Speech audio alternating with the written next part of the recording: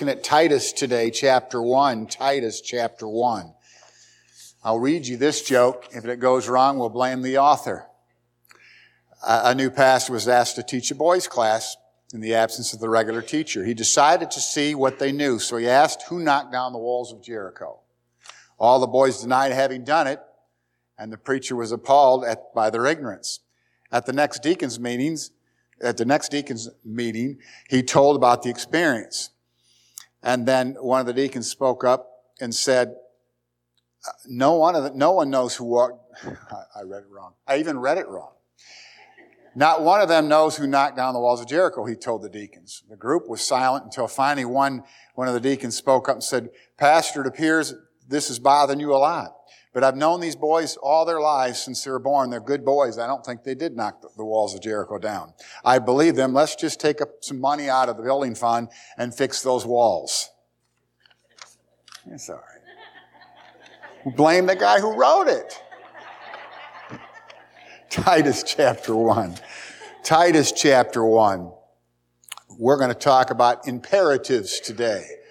An imperative is something that you need to do. It's imperative that you do it. There's not really another way to do it. When Jesus talked about going through Samaria, he said, I must needs go through Samaria. Now, there were other ways to get around Samaria, but he said he had to go through Samaria because there was a woman there right at the well. You know the story. Stand with me, Titus chapter 1. We're going to look at verse 5, and we're going to look at some imperatives. There are 14 imperatives in the book of Titus. You would maybe have an easier time remembering direct commands. 14 of these. And 6 of them, apply to Titus as the leader, the others to other people. But there are 6 that apply to Titus as the pastor, starting or going to straighten out of work on the island of Crete. Let's look at verse 5, chapter 1. For this cause left I thee in Crete, that thou shouldest set in order the things which are wanting, and ordain elders in every city. I need you to set in order. They're lacking some things, and I'm leaving you there to take care of this problem. Let's pray. God bless us as we take a look in the book for a walk in the world, that you'll help us to understand your word. And Lord, help me to be able to communicate this to the young believer, to the young learner, and also to the mature Christian, that we'll all glean something, get something that helps us live our lives. Bless now in Jesus' name, amen. Paul is writing to Titus. You may be seated. Paul is writing to Titus, a Gentile Christian. Now, when he was about to send Titus to Crete, in fact, one time the Pharisees came and said to Paul, we demand that Titus be circumcised. Paul said, no way, he's a Gentile, he doesn't need to be circumcised. See, the Judaizers continued to teach the importance of circumcision for people who came to know Jesus. They were wrong. No longer should someone have to be circumcised to be part of the family of God. If you're born again, you don't need to be circumcised. And so they were pushing that. Paul said no. When Timothy came along, who was half Jew and half Gentile, Paul had him circumcised because he was going to minister to the Jews. Not because Paul believed that had to be done for him to be part of the family of God, but because he didn't want him to be offensive to the Jews. So Timothy was circumcised. Titus was not. Now remember, Paul's calling, unlike Peter's, was to the Gentile. Peter was a minister to the Jews. Paul's calling was to the Gentiles. In fact, the first convert Paul led to the Lord was a guy by the name of Sergius Paulus. Sergius Paulus was his first Gentile convert, and after that, you'll note in Scripture that Saul begins to go by the name Paul. And so some believe he began to go by Paul because of that conversion of this Gentile. But either way, we know he's called to the Gentiles, and so he's sending Titus, who had gone with him on his 3rd missionary trip. He leaves him on the island of Crete, the southernmost island in Greece, north of Africa, south of Greece. Crete was about 140 miles long.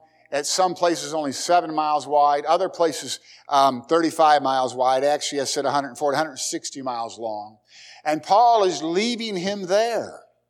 Why? Because they had doctrinal problems and spiritual problems. And so he has to leave him there. Now, Titus really meant a lot to Paul. He's mentioned 15 times in Scripture, 13 times in other books besides Titus. So Titus meant a lot to Paul. In fact, if you listen to what Paul says about him, he says, I have no rest in my spirit because I found not Titus. Later, he says, I was comforted by the coming of Titus.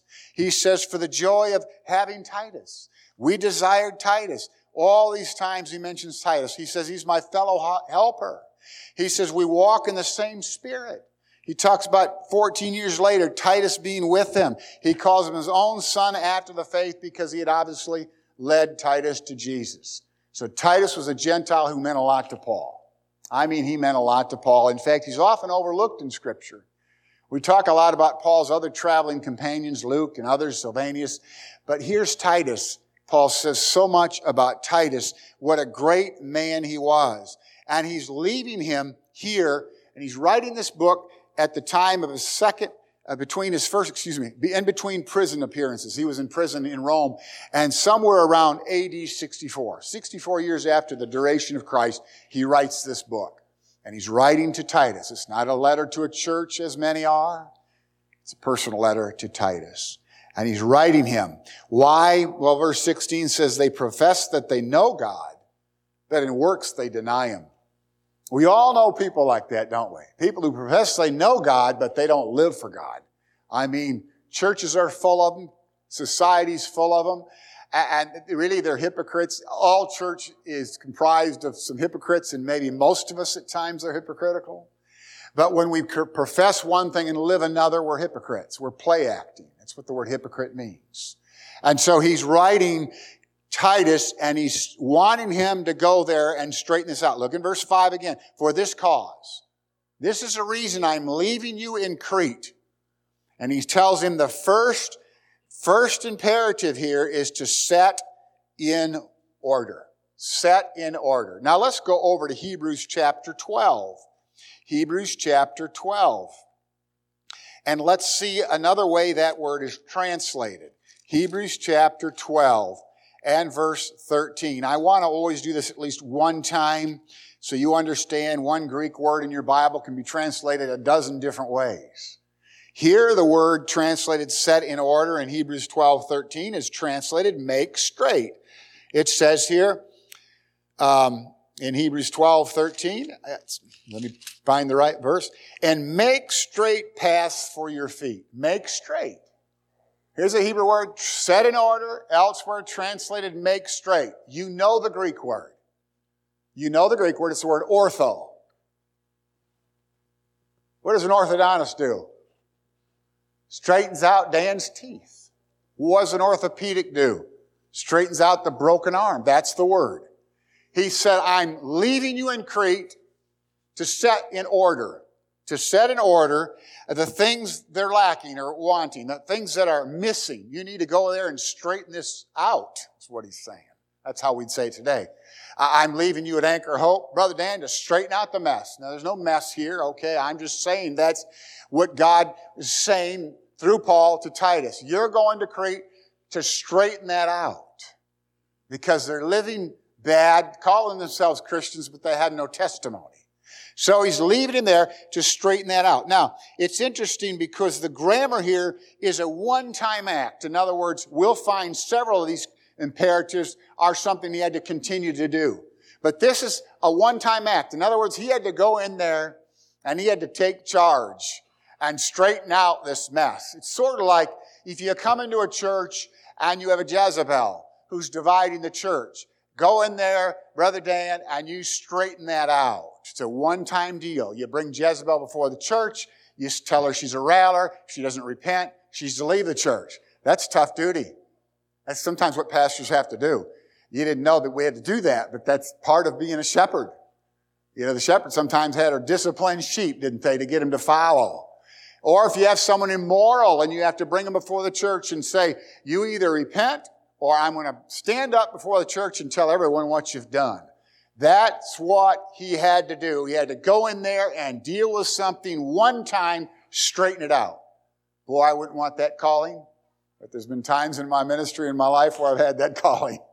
Had to go in and straighten a mess out. That's tough to deal with. So he says here, I want you to set in order. Now you think of Titus and what a quality person he was. We find him in 2 Corinthians 7 comforting the brethren. That seems to be the opposite personality of someone who has to straighten out a mess. We also find him collecting an offering for poor people later in 2 Corinthians. Now he's having to confront the Cretans. Different things, but he was a versatile guy. And so Paul is leaving him there to straighten out a mess. Notice also in verse 5, the second imperative that Titus has to do: set in order the things they're missing or lacking or wanting, and ordain elders in every city. So you got to go around this island, you got to ordain elders all over the island. And this is not a one-time act. He had to continue to set aside elders. Now, here we know this means, metaphorically, the word ordain means to set aside. When we ordain someone, we set them aside metaphorically. Not physically, but metaphorically. We set them aside because they're going to have a special duty or responsibility. And this word elders, you know the Greek word. It's the word presbyteros. And we get our word Presbyterian from that. All right? So he says, I want you to go there and ordain elders all over the place. That's a big job. It wasn't a one-day thing. It wasn't a one-time thing. He had to go from city to city and ordain elders. They needed leadership in churches. They needed pastors. They needed other people to help pastors. And so he's going around ordaining elders. Then, verse 7, we drop down and we see verse 6, the qualifications here of an elder: blameless, husband of one wife. Now, the word elder really refers to a mature man, the dignity of the office. Where the word bishop's a different Greek word, it refers to the oversight. In fact, the etymology, and that's a big word, forget that. Some people say sometimes I'm too complicated. The history of the word, how did that word come about, the word bishop? Originally, they were building inspectors. They'd come in and they'd look everything over, make sure everything was right. But in the spiritual context, now that's what pastors are, the bishops. That's really what I am, a bishop. We don't use that term today because so many weird denominations use it. In Baptist churches, we call them pastors, pastors. And so I'm a pastor, but actually, technically, I'm a bishop. And so the bishop is referring to the function of the oversight.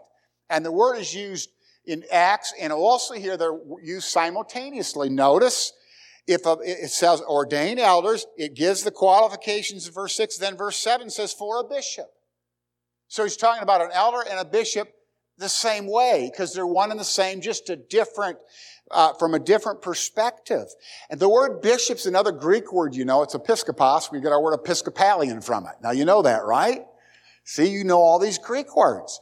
And so we have the Episcopalian and the Presbyterian, the elder and the bishop. Now, there are 3 different types of church government today. Did you know that? You have churches that are run by a board of elders. Now, in Baptist churches, we're afraid of the word elder for some reason, so we ordain deacons and then we get the aged men and they make decisions. It's the same thing. All right, we have a bunch of older deacons. Not all of them are that old, but I really value their input and their opinion because they have age, and I respect age. And in the Bible, they respected age, didn't they? There's the word. And so we're thankful for the wisdom we get from older people. I've received some of the greatest wisdom in my life from people who I didn't think had anything to say. Sometimes we don't want a voice from someone. We have all our ideas. We're young. We're in charge of the world. And we don't need any input. We make some of the dumbest decisions and mistakes you can make. Listen to your elders. All right? If you're young, listen to people. When I was young, people would say, well, one day you'll learn.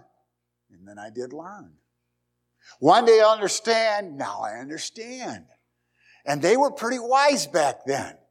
So the younger generation now needs to listen to the older people who have wisdom. But some churches are governed by a board. They have a board of elders who decide everything. I know there's some Baptist churches. Woodland Park is an elder church. There's a lot of elder rule churches. And then there are others that are governed by deacons, but they have aged deacons making decisions. I think when we have deacons making decisions, they ought to be older men.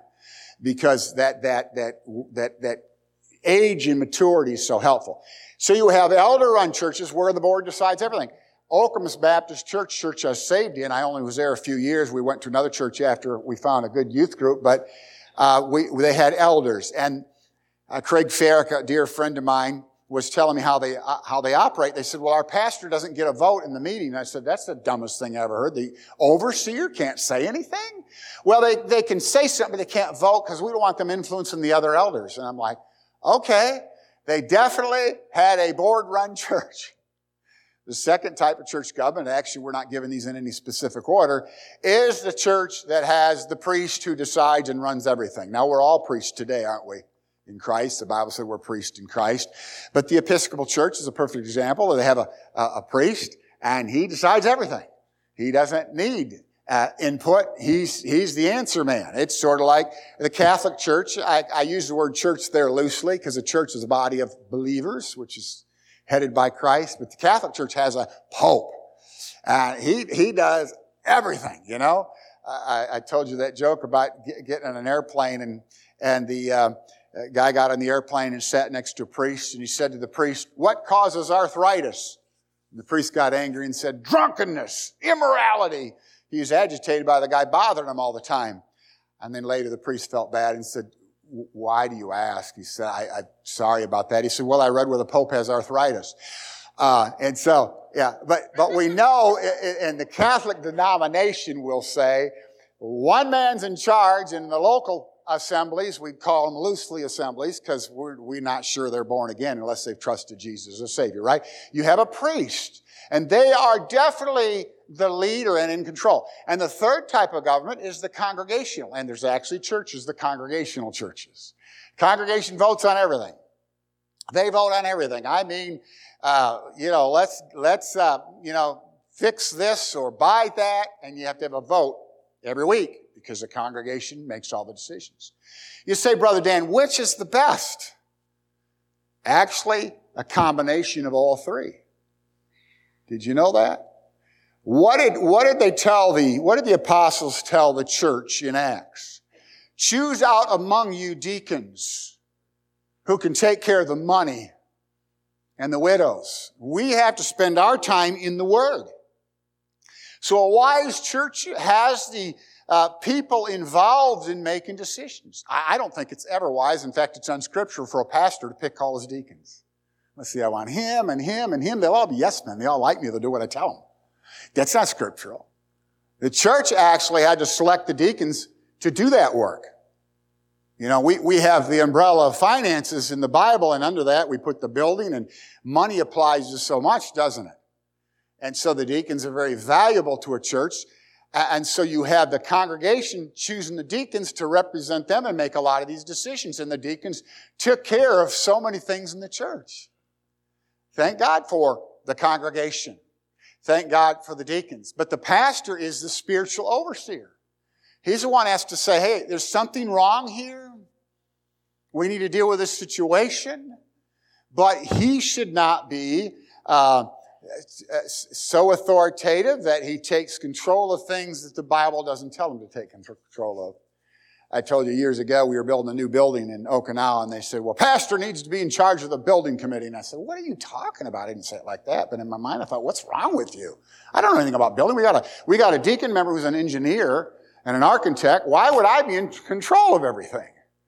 And that's the problem. Sometimes pastors can be in control of everything. I mean, you can't do anything in the church without his approval. Well, let me tell you something. We have a whole bunch of brilliant minds. We want them to be involved. Amen. So the best is a mixture of each of these types of church government, and you see it in Scripture. You see it in Scripture. I don't think Paul ever asked the deacons what to preach.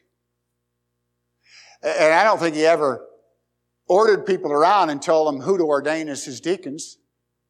Paul started, 51 or 52 churches, so he knew all about church government. But you find all these. And that's not really the point of my message today, but we know that we find here, Titus is told, first of all, to set in order, straighten out this mess, then ordain deacons, and then in verse 13 of chapter 1, he says here, This witness is true, wherefore rebuke them sharply. So sharply rebuke. What's he talking about here in verse 13? We'll back up to verse 10. For there are many unruly and vain talkers and deceivers, especially them of the circumcision, meaning Jews. There's many Jews on this island, in this church, that are causing problems, whose mouths must be stopped, who subvert is the word, upset whole houses, teaching things which they ought not, for money, for filthy lucre's sake. I mean, these Jews are messing families up, messing the church up, all for money. And one of themselves, even a prophet, he's actually a guy by the name of Epimenides, he's a Cretan poet. He said this, the Cretans are always liars, evil beasts, which means savages, and slow bellies, which means lazy gluttons. So one of their own, a Cretan, said about his own people on this island, the Cretans are liars, lunatics, and lazy. That's not very good, coming from one of your own. But he said that. And he said, this witness is true. Wherefore, rebuke them sharply. You have to sometimes take the sword of the Spirit, which has a two-edged sword. Sharp, very sharp. The Bible said it will divide the soul and the spirit. And you have to sometimes put it to work, and it has to deal with people. So they become sound, the last line of verse 13. Sound in the faith. The word sound, if you want to know, is our word hygiene. Healthy in the faith. And so we have to be, and this is a repeated action. In other words, one job that Titus had to do was continue to teach sound doctrine. Continue to rebuke sin. Sin of bad doctrine. The sin of these loudmouths, lazy slobs, savages in the church. And sometimes that's a difficult job for a pastor to sharply rebuke. I was reading an illustration. This was really interesting to me, and I'd heard this years before, and I Googled it this week to look it up. About people who take a knife. To kill wolves, they'll take a knife, and they'll cover it in blood, and then they'll freeze it. And they talked about the Eskimos here, and other illustrations talked about the American Indian, the Native American. And they'll freeze it in blood, then they'll add more blood and freeze it, and they'll keep making it so that knife is just covered in blood. Some actually would take a soaked sponge of blood and slide it over the blade, and they'll drive that blade down into the ground. So the wolf comes along and begins to lick that blood. And before he knows it, his tongue is cut, and he keeps licking his own blood, and it actually kills wolves. Now I've got the story, you can have it, you can read it online. Fascinating to me. But what is happening? The wolf doesn't realize it, but he's killing himself. Peter tells us in one of his epistles, dedicated to false doctrine, that false doctrine will kill a church. I mean, a pastor has to be a teacher-preacher. It's not enough to entertain people. I could do cartwheels. No, I couldn't do cartwheels anymore.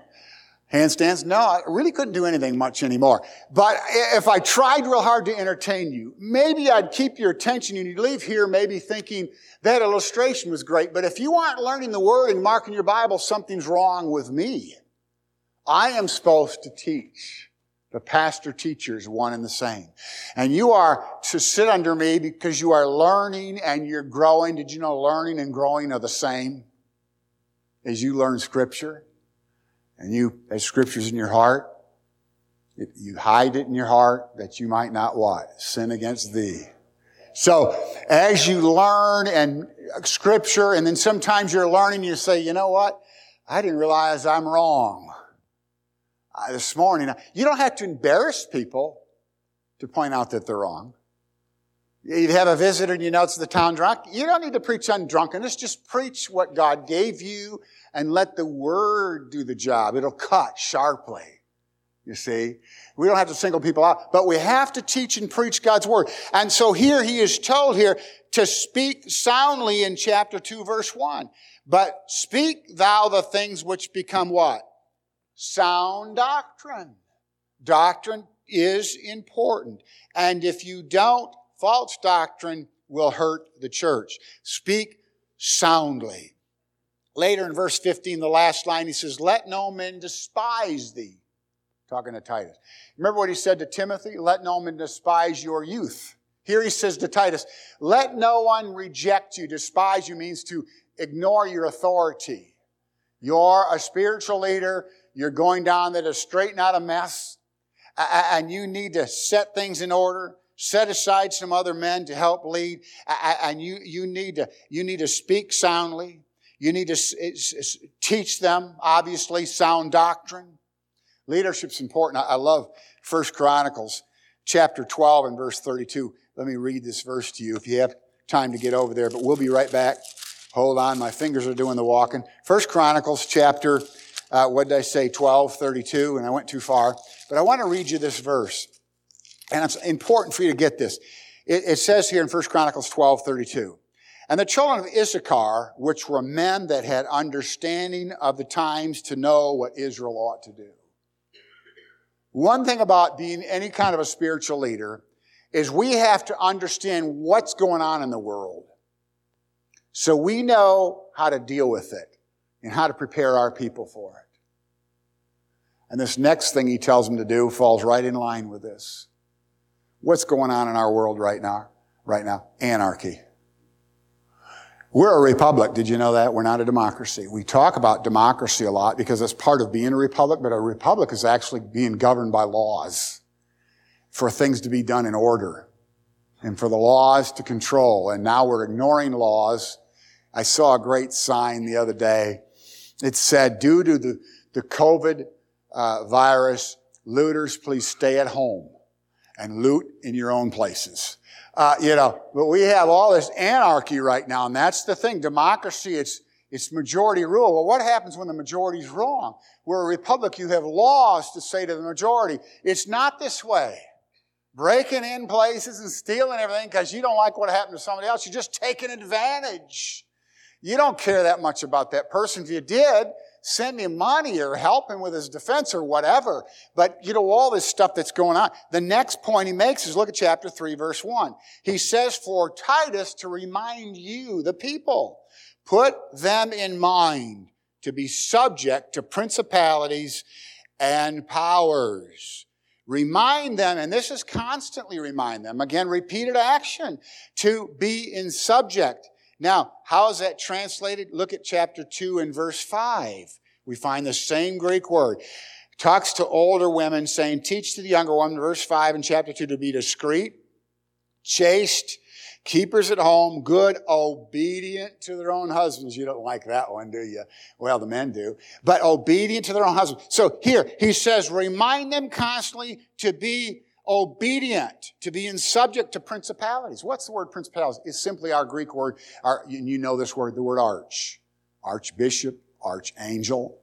So, be obedient to those in authority. All right? And he repeats it. Look at verse 1 again. And powers. The word powers is not the word dynamite like you find in Acts 1:8. This is the other word that means authority. We are to be submission and obedient to those in authority, including policemen. Now, you'll say amen to that, but I'm not done today. When a policeman pulls someone over and says, keep your hand on the steering wheel, and the people are reaching for something in their car, keep your hand on the steering wheel. If people would just obey the police, a lot of this would be cut down. I know there's been 26 black people killed by police that were unarmed, and I think some of the police are dumb and do some terrible things. I applaud that, amen, that they're wrong. But do you know how many of those would be avoided if we would just obey the officer? I'll tell you a funny story in a minute. Now, 100 and some unarmed white people were also killed last year. So if you want to go looting, let's set up something this week and hit Fort Oglethorpe. No, I'm kidding. My point is that so much of what's going on in our world would be avoided if we just obeyed people in authority. Now, Brother Dan, what about when our government tells us to sin? Then we don't obey them. Let me give you an example. Acts chapter 5. They told Peter and Paul, stop preaching. And what did they say? We're going to obey God rather than man. So if our government, like the Chinese people, think about Chinese Christians, they're told they have to abort every baby after the first one. How would it be? What would it be like to be a Chinese Christian? They have to disobey that. There's no way they should kill their babies. However, you should pay taxes. Don't use that. Had a guy working in my house. He said, I don't pay taxes anymore. I don't like what the government's doing with my money. I said, well, Jesus told them to obey, give to Caesar that which was Caesar's, and Caesar's a whole lot worse than any president we've ever had. So we still have to pay our taxes. So don't use that to not obey the government what you don't want to obey them on. If the government gives us an imperative, a direct order to do something sinful, we're not obeying that.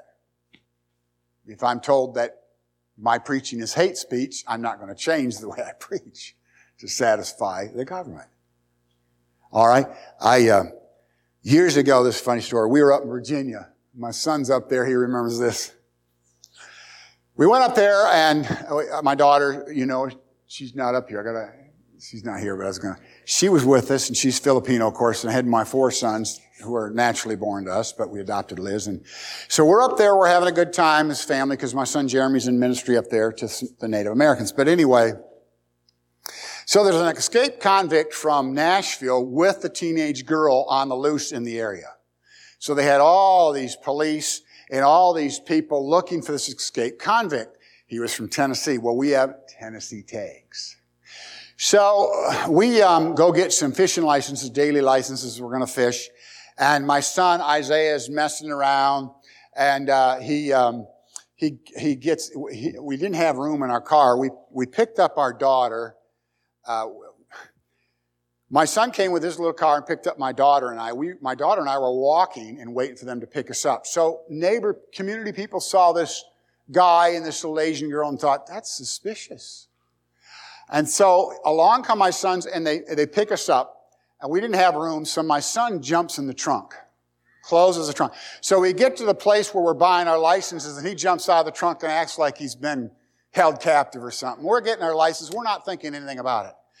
We're driving back towards the lake, and all of a sudden, police are coming from everywhere. There's rural retreat city police, the Virginia State Police. We're up in Virginia.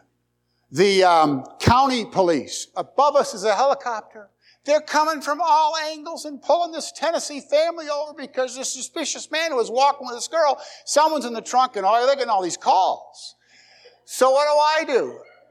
All right, without listening, I jump out of the car to tell them that I'm a pastor. My kids said, Dad, do you know they had rifles from the helicopter on you? Because the ATF people were there. I said, I'm a pastor. It's okay. And they're giving me commands, and I'm like, this is ridiculous. I'm a pastor? Well, they don't care about what I say. I've kidnapped a little girl and escaped from prison. This is true. My son who's sitting up there wrote in a guest book in this little Dutch pantry, he wrote that guy's name as a joke. So then after we got back, he said, oh no, I need to go take my name out of that book because they probably have a camera. They're going to think I'm this guy. What was the guy's name, Daniel? Benjamin Shook. You can Google that. So I'm Benjamin Shook. I've kidnapped a girl. The police are all over me. Wouldn't it have been better if I just obeyed? Stayed in my car, not got out to tell them I'm a preacher and get my track. That was dumb.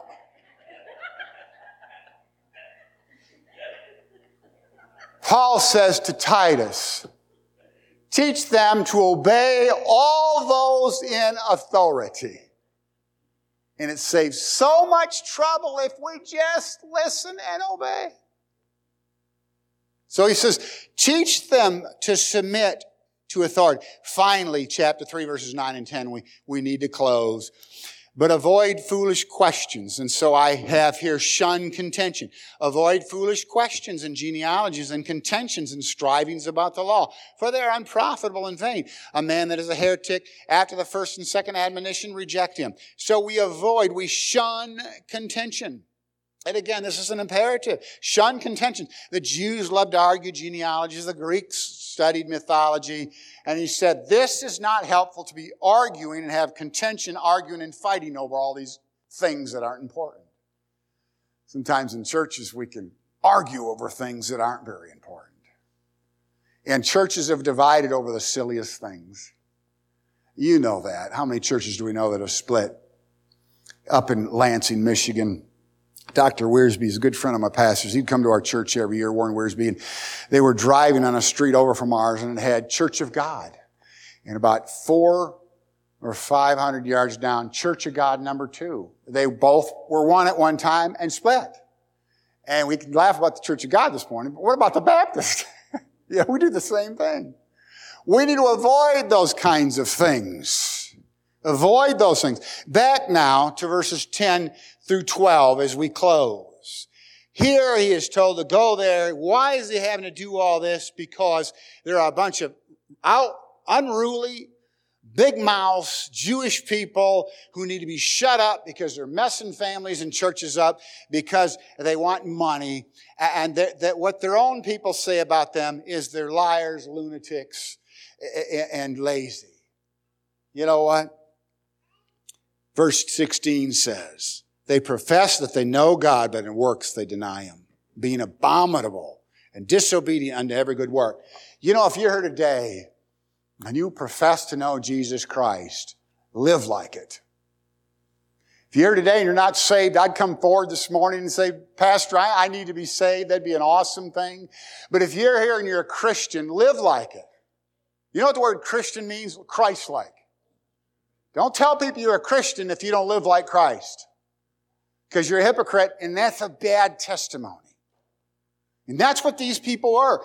And we laugh at these people, and we have a good time in church studying the Word, but the fact of the matter, sometimes it's me, oh Lord, standing in the need of prayer. If it's you who needs to work on your testimony, you need to say to God, help me, God. And you need to confess to God that you've been a failure in living the life. And commit yourself to the Lord, day by day, confessing every time you do wrong and asking God to help you to live right. I don't know your heart, but God does. As we pray today, examine your heart. Is your heart right with God? And deal with whatever it is the Lord's laid on your heart. God bless us. We thank you for the imperatives, the orders you gave Titus to carry out. And Lord, I pray that as a leader here, I can carry out these orders when necessary, but God, help us all to remember we work as a team.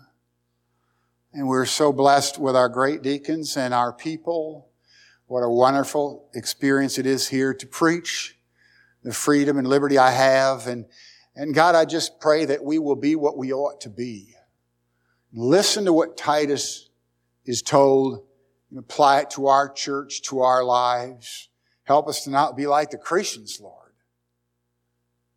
Saying we're Christians, but denying the power thereof and not living the Christian life. Bless us, Lord. In Jesus' name, amen.